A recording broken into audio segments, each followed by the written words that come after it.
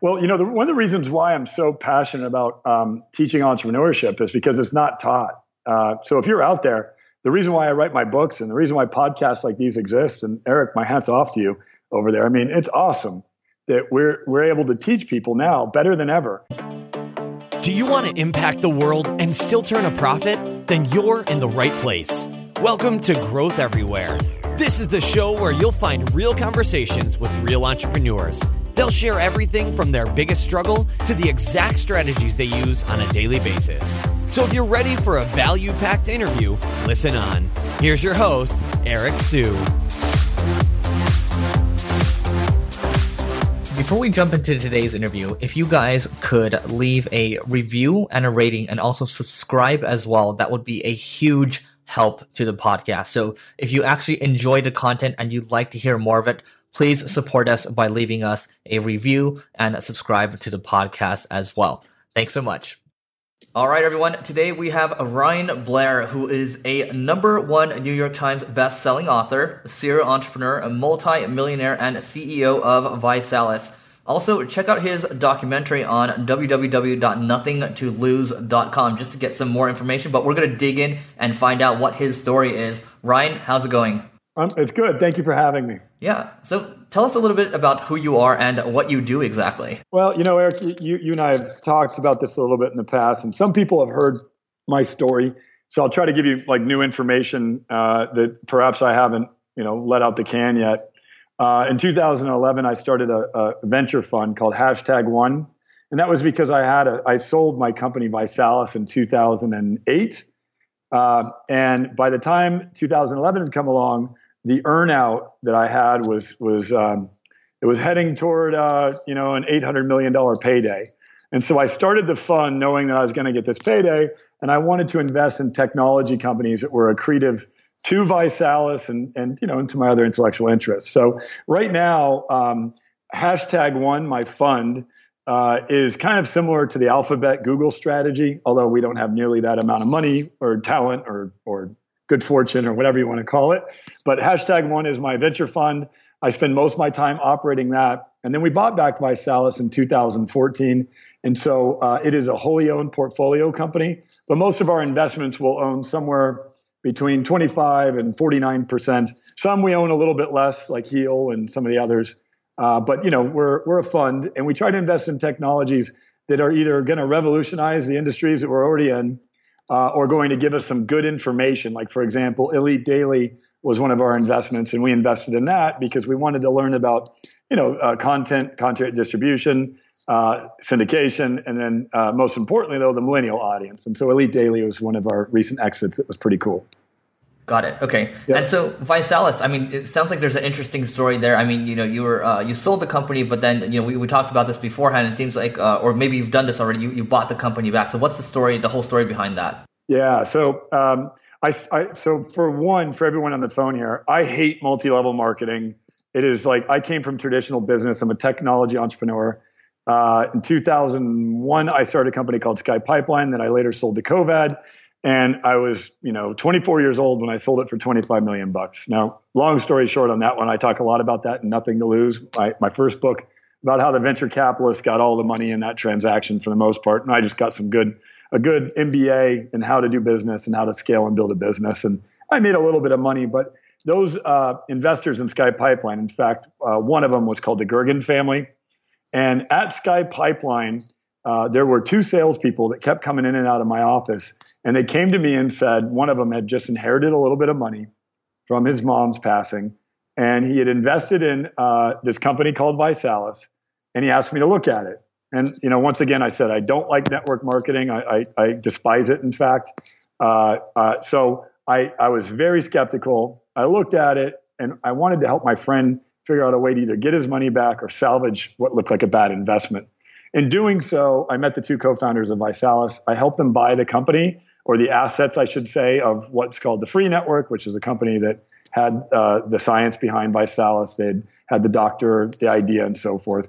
I bought ViSalus for $75,000 in 2005 with my two co-founders. I never really operated it until after we sold it in 2008. We sold it in August 2008 in a $32 million deal. for everybody on the phone here, checking facts, it's all publicly disclosed if you look at our old SEC filings and so forth. But 2008 sold it, and I had an earnout. It was a 4-year earnout, and it was a multiple of 8 times my EBITDA. For those of you who don't know finance, earnings before depreciation, amortization, and taxes and amortization. And so we're doing about 500,000 EBITDA then. The recession hit in 2009, and the company went to near zero, near bankruptcy. In December 2009, we'd accumulated $6 million in debt. Our sales went down from $2.5 million a month down to $600,000 a month, and dropping quickly because consumers during the recession didn't want to buy high-priced vitamins, no matter what the premium or quality offering is. And the public company that bought us wrote us off. And myself and my 2 co-founders put our last dollars in to try to salvage it because we'd made some promises that we wanted to make sure we kept. We decided we were going to take a completely different business model approach, and we're going to focus on utilizing challenge marketing, which some people had challenges before, like the Body for Life challenge and so forth. But we said, hey, what if we just lead with the challenge, and then people set their goals on the challenge, and then we then serve them the products to achieve their goals. So a completely rethink to traditional network marketing, and it was all customer centric. In fact, we have way more customer revenue than we do have revenue from our sales force. When I say way more, to a factor of like 70% of all of our revenue is by customers and customer acquisition, and 30% comes from our sales force that consumes our products as well as customers. But so that said, in 2009, about to go out of business. 2010, we turned it around from 9 million in sales in 2009, if I recall, to 20 million in sales in 2010, 231 million in sales in 2011, 31 million in EBITDA. And 2012, 624 million in sales, 97 million in EBITDA, 120 million in cash. And the total buyout was 792.4 million, which I got a lot of it. I then came on board to the publicly traded company. This is what I write about in Rock Bottom to Rockstar because I planned to take myself public. There was a $1.5 billion valuation attached to it. I filed under the Jobs Act of 2012. I had Wachtell as my attorneys, which are the biggest attorneys in the world in New York, the best, I should say, not the biggest. And Jefferies is my underwriters, plus other banks, UBS, Chase, so forth. And right as I'm going out to the roadshow, the Herbalife scandal hits. My valuation multiples go from 16 times forward projected earnings down to like 4, and my guaranteed buyout was better than the actual public offering. And thank God I didn't go public. It was a very difficult decision, but I canceled it. And that's the type of stuff I write about in my new book. But anyways, I think that tells you the story of ViSalus. Signed on as a publicly traded officer of the company. I became the second largest shareholder of Blythe on the NYSE. I'd made a lot of cash and a lot of money. I was the 5th highest paid person in all of the SEC under 40. So anybody who filed with the SEC under 40, I was number 5. And that was just for my ViSalus income, let alone, all the other stuff that I was doing. And I don't share this to brag because, guys, I consider me an athlete, and I'm just telling you about some of the high-scoring games I've had. I've had plenty of low-scoring games too, so it might sound like I'm bragging, but I'm just telling you about some of the good games I've had. There's been plenty of bad ones. No, that helps a lot. Yeah. I mean, maybe we should talk about some of the low-scoring games too, because you have a pretty crazy story. Maybe we should start from the your background, and just so people can get some context. Yeah. Oh yeah, for sure. Well, I guess the best way to structure this would be. I started in the middle class. My dad was an engineer. He worked in the auto industry and then moved the family from Detroit to Los Angeles area to pursue the aerospace industry as an engineer. I was born in Torrance. My dad was a military man and he was a disabled veteran, as was my uncle, his twin brother, both in the Vietnam War, and both of them had Purple Hearts and had suffered greatly as a result of their service. My dad had a lot of mental traumas as a result of his service. But that said, I'm not an excuse maker. I know there's plenty of people that had it even worse, that don't, victimize and hurt their children and hurt their children's mother like my dad did. A very violent man.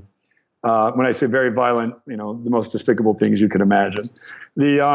At 13 years old, I told the principal. In fact, I don't know if I write about this or not. Nothing to lose. I think I did. I told the principal about the abuse that my dad was doing to my mom and my brothers and sisters and I. And she called social services, and my dad fled, and I never saw him again. My mom then was forced, I was the youngest of 6. She never had a job. She was a homemaker.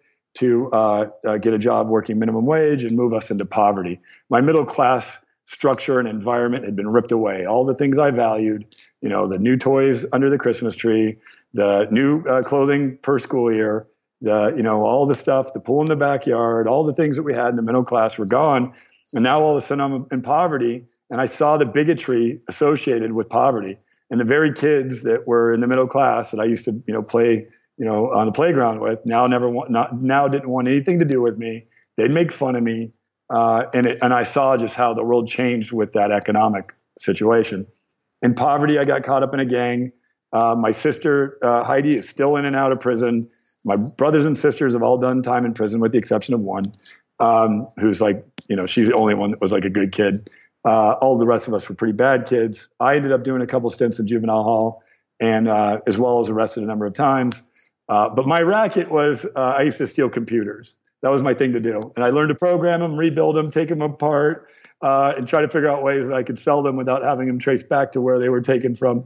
For those of you listening, I've since repented, and I paid over $100 million in taxes. So I believe that everything happens for a reason, and I have a huge, big heart for giving back to a number of different causes as a result of just the blessings that I've received by having faced some adversity in some odd different ways. But yeah, and then my mom at 17 years old meets a guy at the deli that she worked at. He falls in love with her. She's got a big problem though. Her son's facing 4 years in prison, and this guy lives on the other side of the tracks. He was a self-made multi-millionaire in the real estate world, but he did it in low-income housing, and so he was a real, a roll up your sleeves, kind of do it yourself, self-made, kind of grind it out kind of entrepreneur. And he took an interest in trying to save me to try to somehow win my mother's affection. And like, I remember sitting down with him and him saying, look, I don't want anything to do with you, but I love your mother. And so I got to fix you in order to make sure that she can give me her time without having to worry about her son dying. A number of our friends and family were murdered in drive-bys and went to prison and all that good stuff. So, that said, at 17 years old, I made a decision that I was going to follow this man's lead, do whatever he told me to do, learn as much as I possibly could. And I started on a path of personal growth. I couldn't read. I dropped out of high school my 9th grade year. I never passed a math test or math proficiency test or an English proficiency test to accelerate even beyond the freshman year of high school. And all of a sudden, this guy takes an interest in me. He said he thought I was smart, which I'd never heard anybody say. And he taught me, real estate. He taught me how to shadow invest in equities. And he taught me value systems and all these other things. And like the old proverb goes, when the student's ready, the teacher appears. Awesome. So, it seems like, you talk about, the financial markets, you talk about equities, all these different things. To normal people, their head's probably spinning. So if you were starting from scratch today, or knowing what you know right now, how would you go about learning this stuff, perhaps online? Yeah. Well, one of the reasons why I'm so passionate about teaching entrepreneurship is because it's not taught. So if you're out there, the reason why I write my books and the reason why podcasts like these exist, and Eric, my hat's off to you over there. It's awesome that we're able to teach people now better than ever. When I first started my career in 1996, there was no YouTube. There was no cell phones. Certainly no text and SMS messages. There was no Facebook or blogs, or email was just starting to be adopted. So communication as a whole was the written letter or the fax, if I recall. So, now you can get access to mentors everywhere. You can, in fact, engage and create relationships with them. Before, I'd have to go to these networking events, Chamber of Commerce meetings, everything I possibly could to try to gain access to mentors. And now you can get to people so much more efficiently. And good people innately want to teach, like I do, and like you do, Eric, by doing this podcast. So, by just your question back to what should you do if you're just starting out, is one, be a better student than you are a teacher, which is what I try to do every day. I learn every day. Like I was just meeting today at my house with the owners of BitTorrent. I'm sure you're familiar with who BitTorrent is. And, and we're looking at, some of the opportunities within that company and its platform. And, and I'm sitting there just taking notes, right? Because BitTorrent's got 1.5 billion users, 200 million monthly actives. And the owners of the property or the company are sitting in my house today, right before I got on this to have a conversation about content and, their new business plan and so forth. So, I'm a student first and foremost, and that's what I recommend every one of you is. I'm a voracious consumer of content.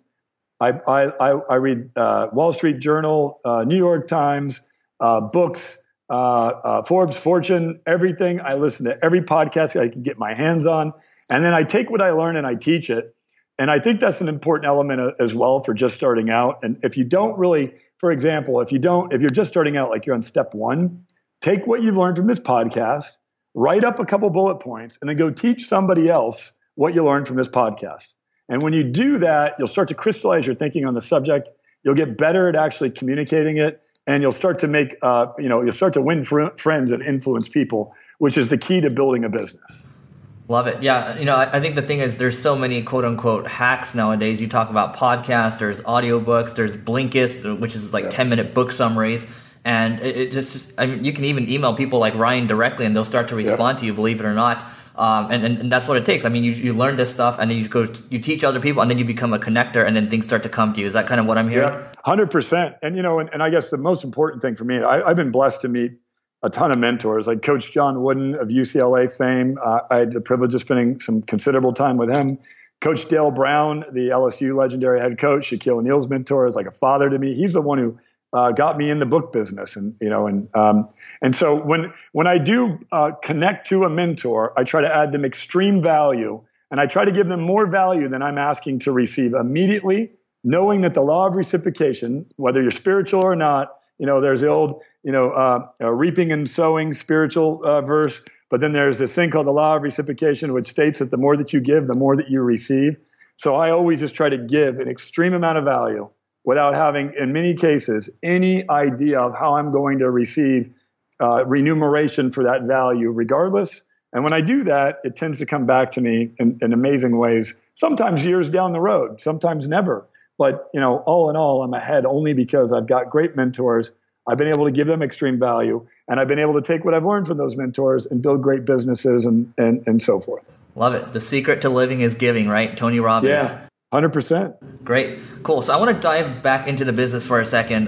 So you talked about going from $6 million in debt and then just making it, I think, $200+ million revenue machine. So, and you talked about $624 million in revenue, and now we're about to cross our $2 billion in sales. There you go. So what you talked about challenger marketing. Can you give us an example of what that is exactly? Yeah. So I own challenge.com. And the idea is, and you guys have seen the Ice Bucket Challenge. A lot of those challenges out there have been inspired by yours truly. Now, I can't take credit for all of them. I didn't invent the idea of creating a challenge. I invented the idea of it being the tip of the arrow of a marketing program, meaning there is nothing else that matters other than this challenge. And if you recall the Ice Bucket Challenge, it went like wildfire to support ALS. Basically, the challenge becomes, the thing that you're marketing. And then what happens is people donate as a result of that. And ALS raised something like $200 million out of nowhere. They went from 20 to 200 by simply taking what I had done in consumer products and weight loss specifically, and then adopting it to charitable raising. And now you see the 22 push-up challenge, which is something that I do right now, for example. It's 22 push-ups in memory of those veterans that commit suicide every day. 22 of them commit suicide, if not more. And I literally, my workout program is I drop and give 22 every time I can think about it. And it's a challenge I'm doing. So human beings love a challenge. And also a challenge from a marketing standpoint is much more conversational. It's like if I told you, hey, I got this great nutritional product, it's got all these vitamins and nutrients, and it's got 15 milligrams of this and 27 milligrams of that, low carbs and low sugar, you're going to tune me out, man. But if I say, yo, I got a challenge, I want to lose 20 pounds, will you support me in doing it? You might be like, yeah, I'll do it with you.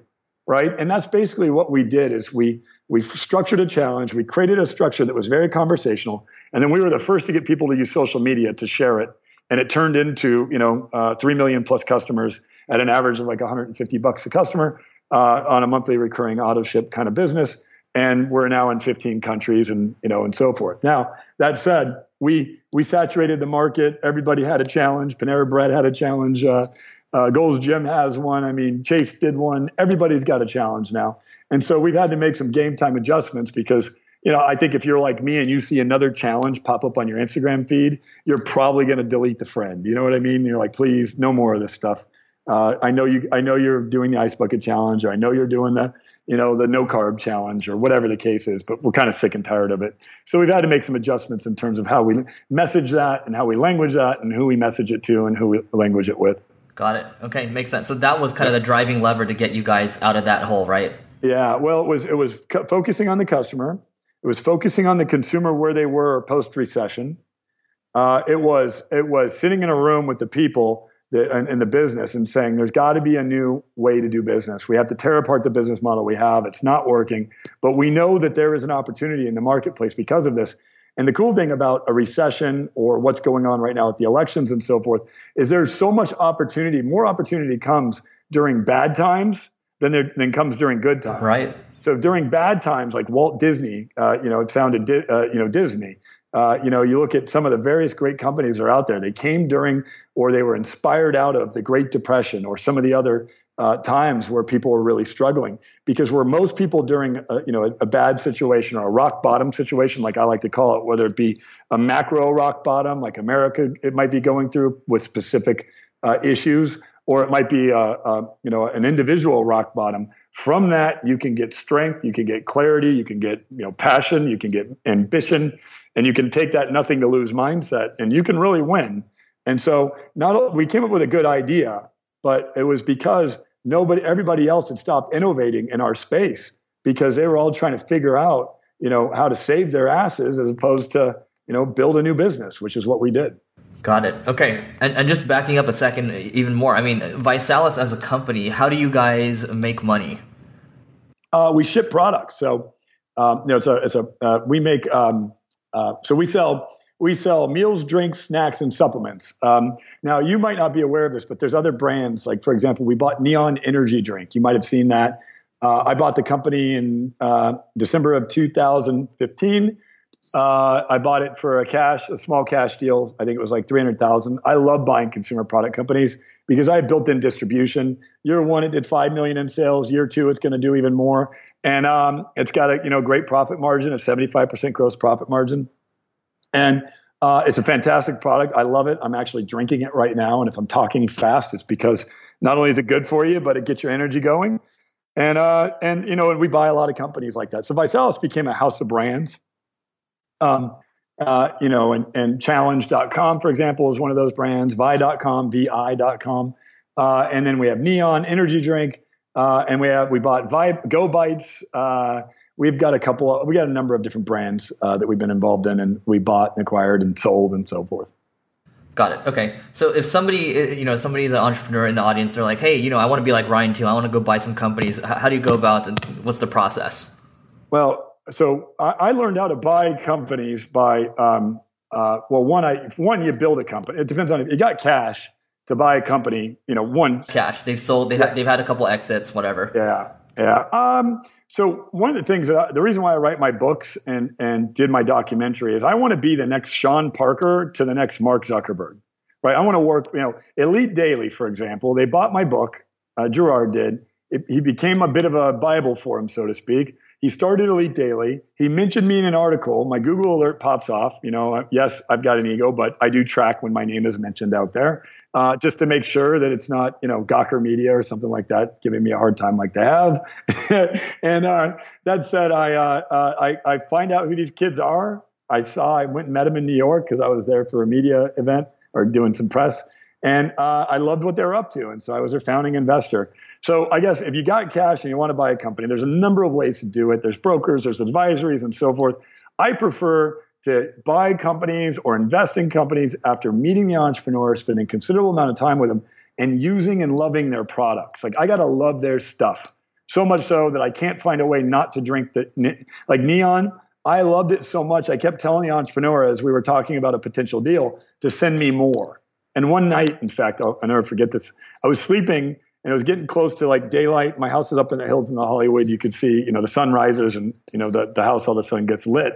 And I know that the sun's coming up. And the first thought in my head is, I want a Neon.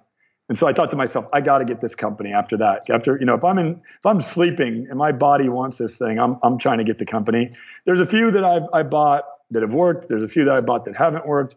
So if you got cash out there and you want to buy a company, read my book, because I've certainly failed a number of times on the subject, or reach out to people that are in the venture space or in the private equity space as I am, and then we could talk about it. Got it. Love it. And just to give a side recommendation, for those of you that we have another podcast called Marketing School, but there's a site called FE International that we talk about quite a bit there. So it's F as in Fred, E as in Eric International. I'm not affiliated at all, but they have a lot of great sites up there for sale if you're interested in buying internet companies. It's called FE. I'm going to check that out. Yeah, FE International. Yeah, if you want an intro, happy to give you the intros there too. That'd be awesome. I'd love to check it out. Great, man. So when you first started ViSalus, how did you go about acquiring, let's just say, your first 1,000 customers? Yeah. All right. Interesting. My first 1,000 customers. Well, month one of ViSalus, we did about 20,000 in sales, and we did it the hard way. I had some strong knowledge because at Sky Pipeline, I had a pretty good sized sales force. So I had some strong knowledge of sales, of influence. I'd been a huge fan of Tony Robbins, and I'd studied every book on sales that you could imagine. I've read a ton of them because early on in my career, I realized that if I master sales and then, sales, basically marketing exists to create sales. And a lot of marketers out there they don't realize that. They think, marketing is the most important thing and then sales come if you're a great marketer. Marketing exists to create sales.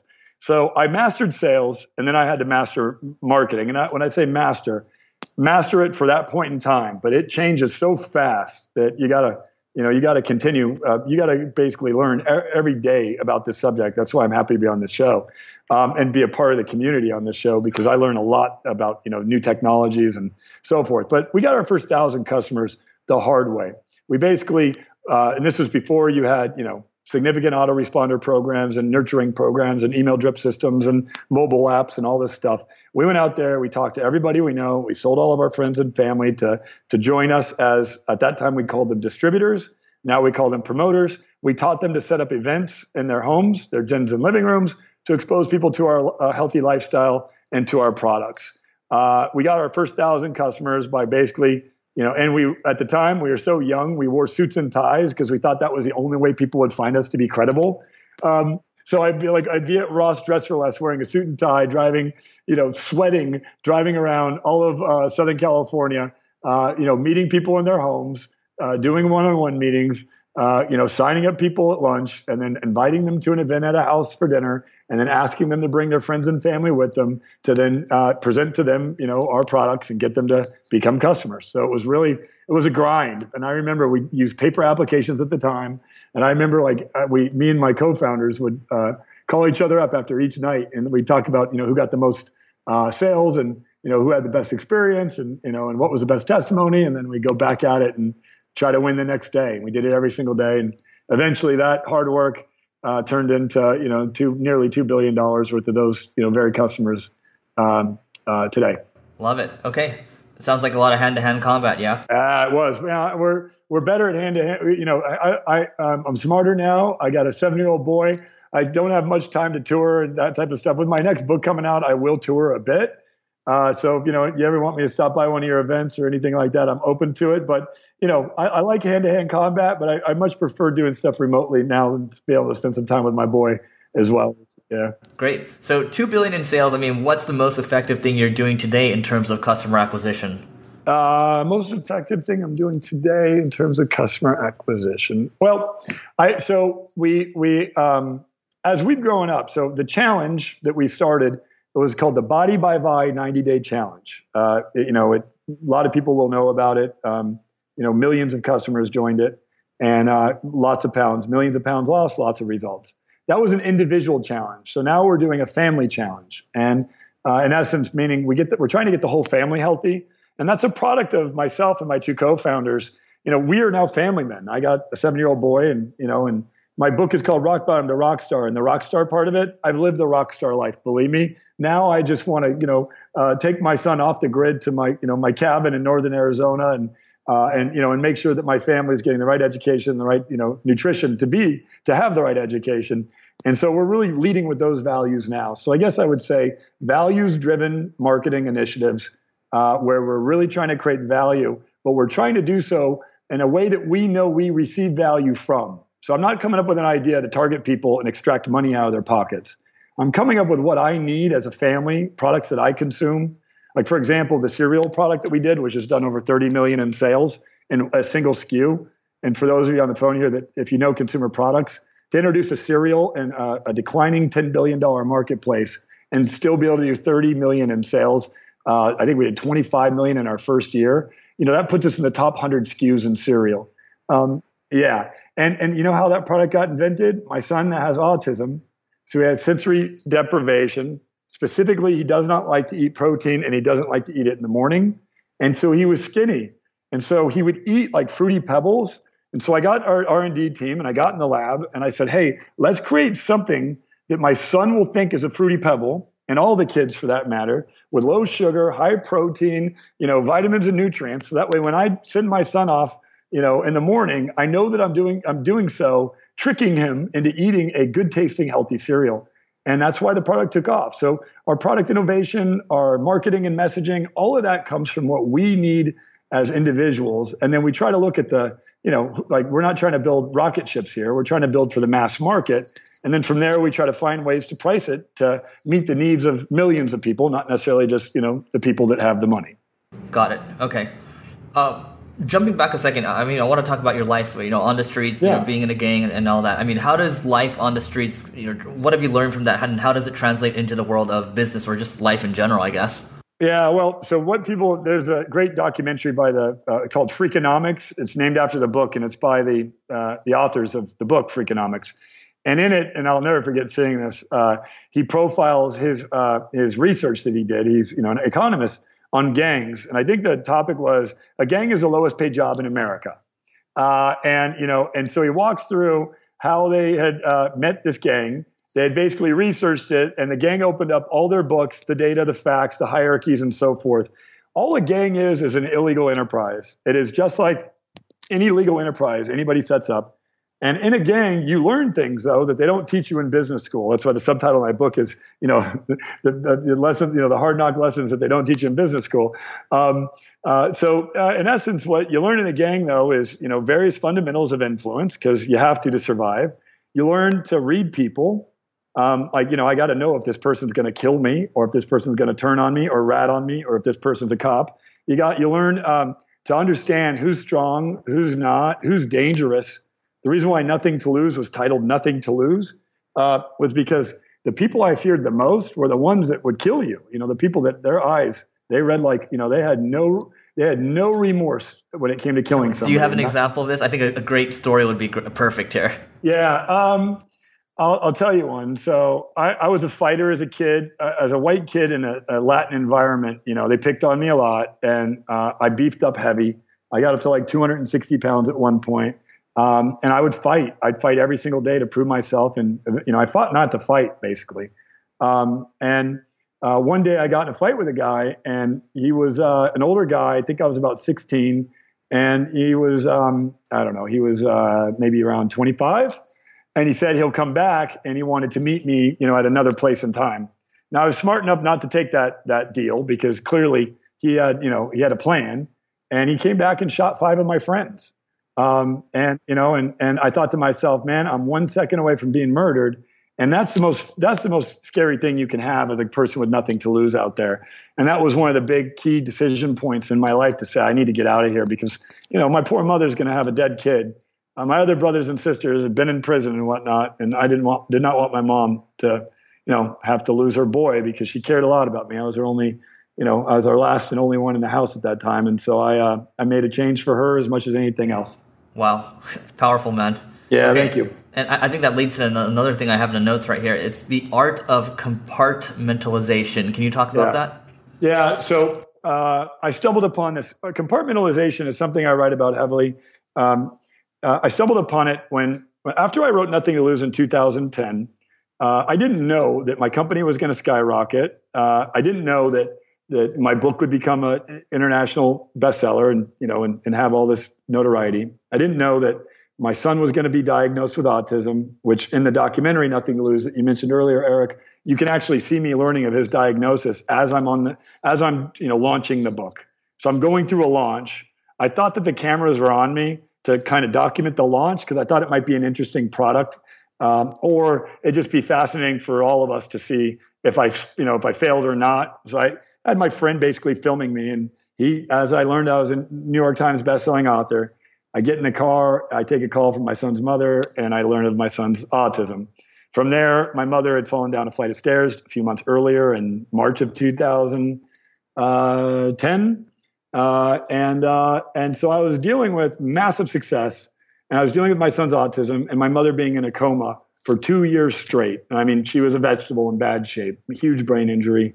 She still is. In fact, as I talk to you right now, she's in the ICU, and I'm waiting to hear if I have a mother or not at the end of this telephone call or the podcast, I should say. And I'm sure I'll get the telephone call soon, but she's got 9 lives. So I'm positive, and so forth. But that said, compartmentalization is the reason why I've given you this whole long rant about it is I'm compartmentalizing right now as we speak.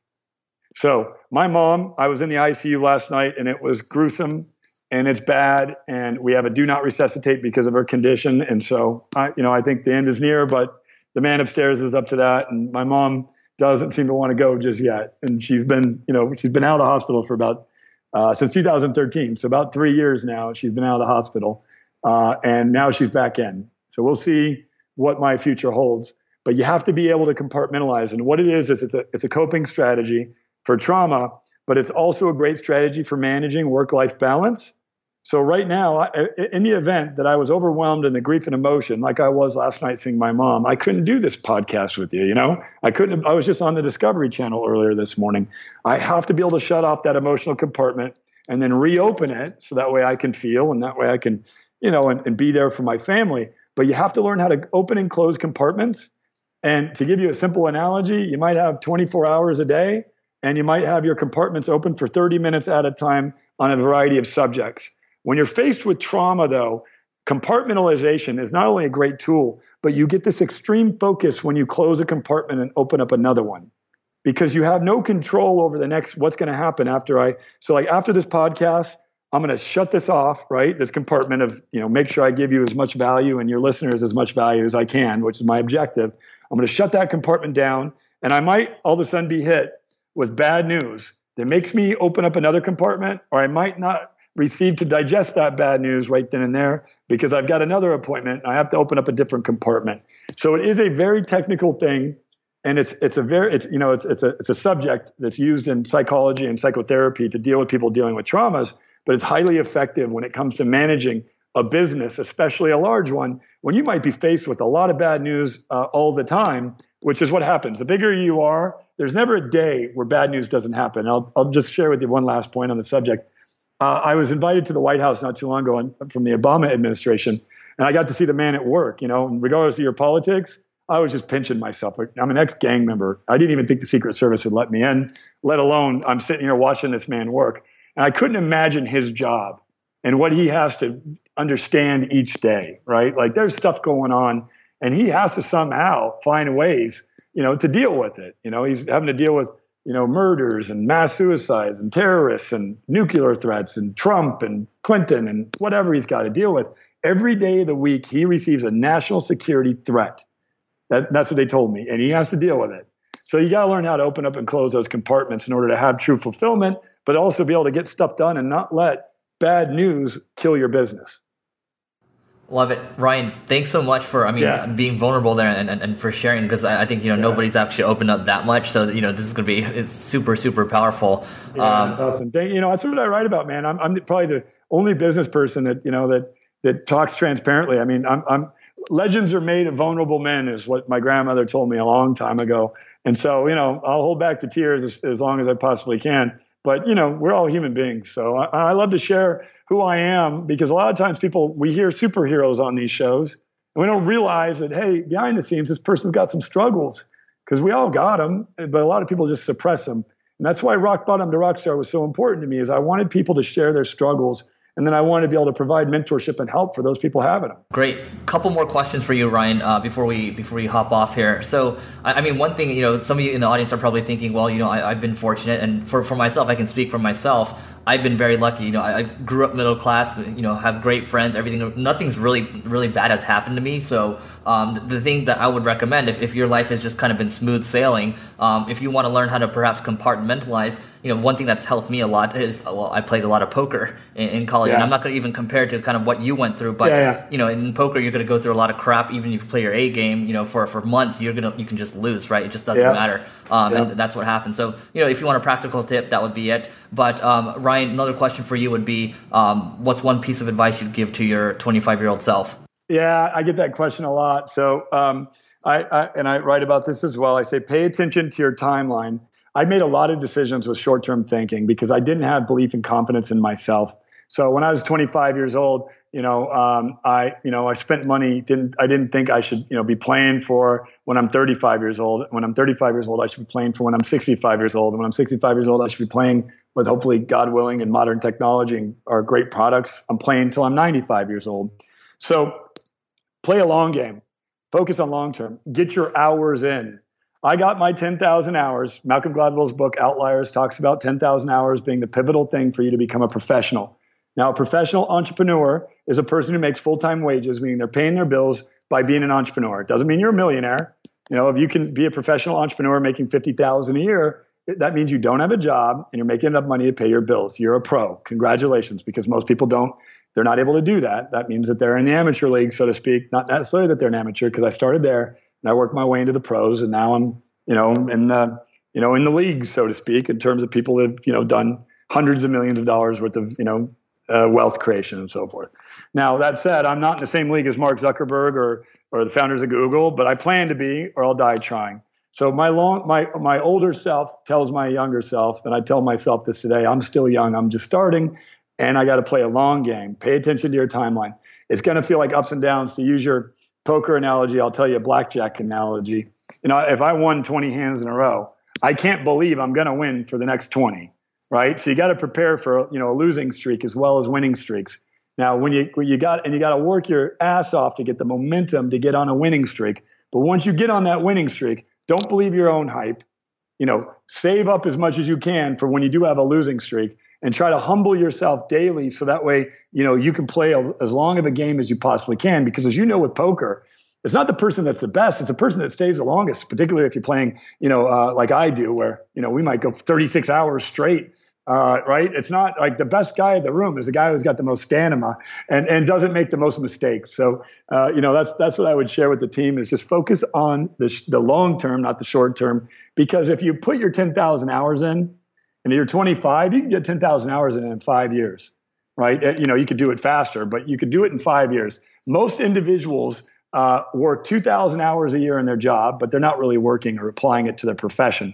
So if you figure you put 2,000 hours a year, which is only 40 hours a week, plus you have a full-time job, which is 40 hours a week, you could still put 2,000 hours into your entrepreneurial endeavors. And within 5 years, you could be a professional entrepreneur and quit that job. That's the advice I give to millennial or anybody out there that has a job that wants to go off on their own someday. Get your hours in. You got to get your hours in. Love it. All about the long game, all about persistence. Okay, So I want to talk about your book right after this question. But so besides your book, what's one must-read book that you'd recommend to everyone? The Tipping Point was a big one for me because, every one of us wants that coveted tipping point.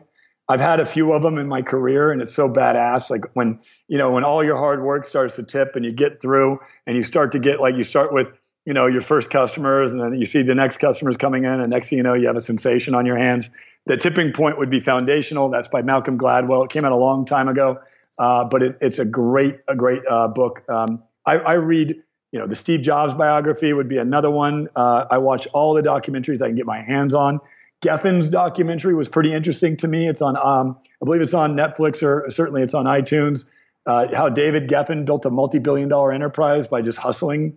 Those would be some of the content sources I would seek. But documentaries are the one that I spend a lot of time on, and I've made a few, and I have an investment in a documentary production company now to bring out more really cool docs. Awesome, great. So let's talk about your book now. Okay. What's your book about? What are you trying to, what's the message that you're trying to send to people? Yeah, so the book, it's on sale October the 4th. I have to tell you, please buy it. Here's why. The more people that spread the word about this, the more that I'm able to help. I've donated a significant sum of my worth to charities. And with Rock Bottom to Rockstar, the message is real simple. I want people to understand that what weakens you strengthens you. And so a rock bottom moment, whether you're going through one now or you're about to be faced with one, because we'll all have them. You're going to lose a loved one. You're going to go through perhaps a breakup issue. You're going to have an outside force like bad, the macroeconomic investment economy or whatever it is might knock your business down, or you might have to file a bankruptcy or whatever the case is. It's going to happen. We all have to be, knocked down in order to strengthen ourselves. And on the rock star side of it, my objective is to create a whole new classification around the word rock star, not just the people on the stage holding a mic, although I have a lot of friends that do just that, and they're fantastic at it. I want to acknowledge the rock star single mother who utilizes business and entrepreneurship to take care of their kid. I want to create a whole new classification of rock stars. I mean, people on this very podcast that are rock stars going above and beyond, that are changing their life, whether they came from the middle class, the wealthy class, or poverty. They're going to create a legacy. And those are the people that I want to work with, and I want to acknowledge, and I want to make sure that the world sees a lot more of. I profile a lot of people in Rock Bottom to Rockstar that you've never heard of that have done spectacular things just because, I want to show that the rock stars aren't just the Mark Zuckerbergs out there. There's a lot of guys like you, Eric, that are freaking rock stars, killing it right now. And I want to profile that. Great. Okay, so Rock Bottom to Rockstar, we're going to drop it in the show notes. I'm assuming it's on Amazon? Yep, it's on Amazon, everywhere books are sold. If you go to rockbottomtorockstar.com, you can find it there too. Got it. And where else can people find you online? RyanBlair.com is the simplest. All my links to social are there. I engage pretty heavily. So if you want to reach out to me, and then, be persistent though. I get lots of emails. You could get me at rjb@nothingtolose.com. I read most every one of them. I do get a lot of business plan submissions, which I love. I can't necessarily help everybody because I'm not an expert in all businesses, but I love to learn, and I am available on a limited basis to those people that have got some great ideas if they want to reach out. Awesome, Ryan. This has been fantastic. The fact that I've done this for we went over quite a bit, but cool. It's been a really powerful one. Thanks so much. Awesome, man. Thank you, Eric. I appreciate it. Thanks for listening to this episode of Growth Everywhere. If you loved what you heard, be sure to head back to growtheverywhere.com for today's show notes and a ton of additional resources. But before you go, hit the subscribe button to avoid missing out on next week's value-packed interview. Enjoy the rest of your week, and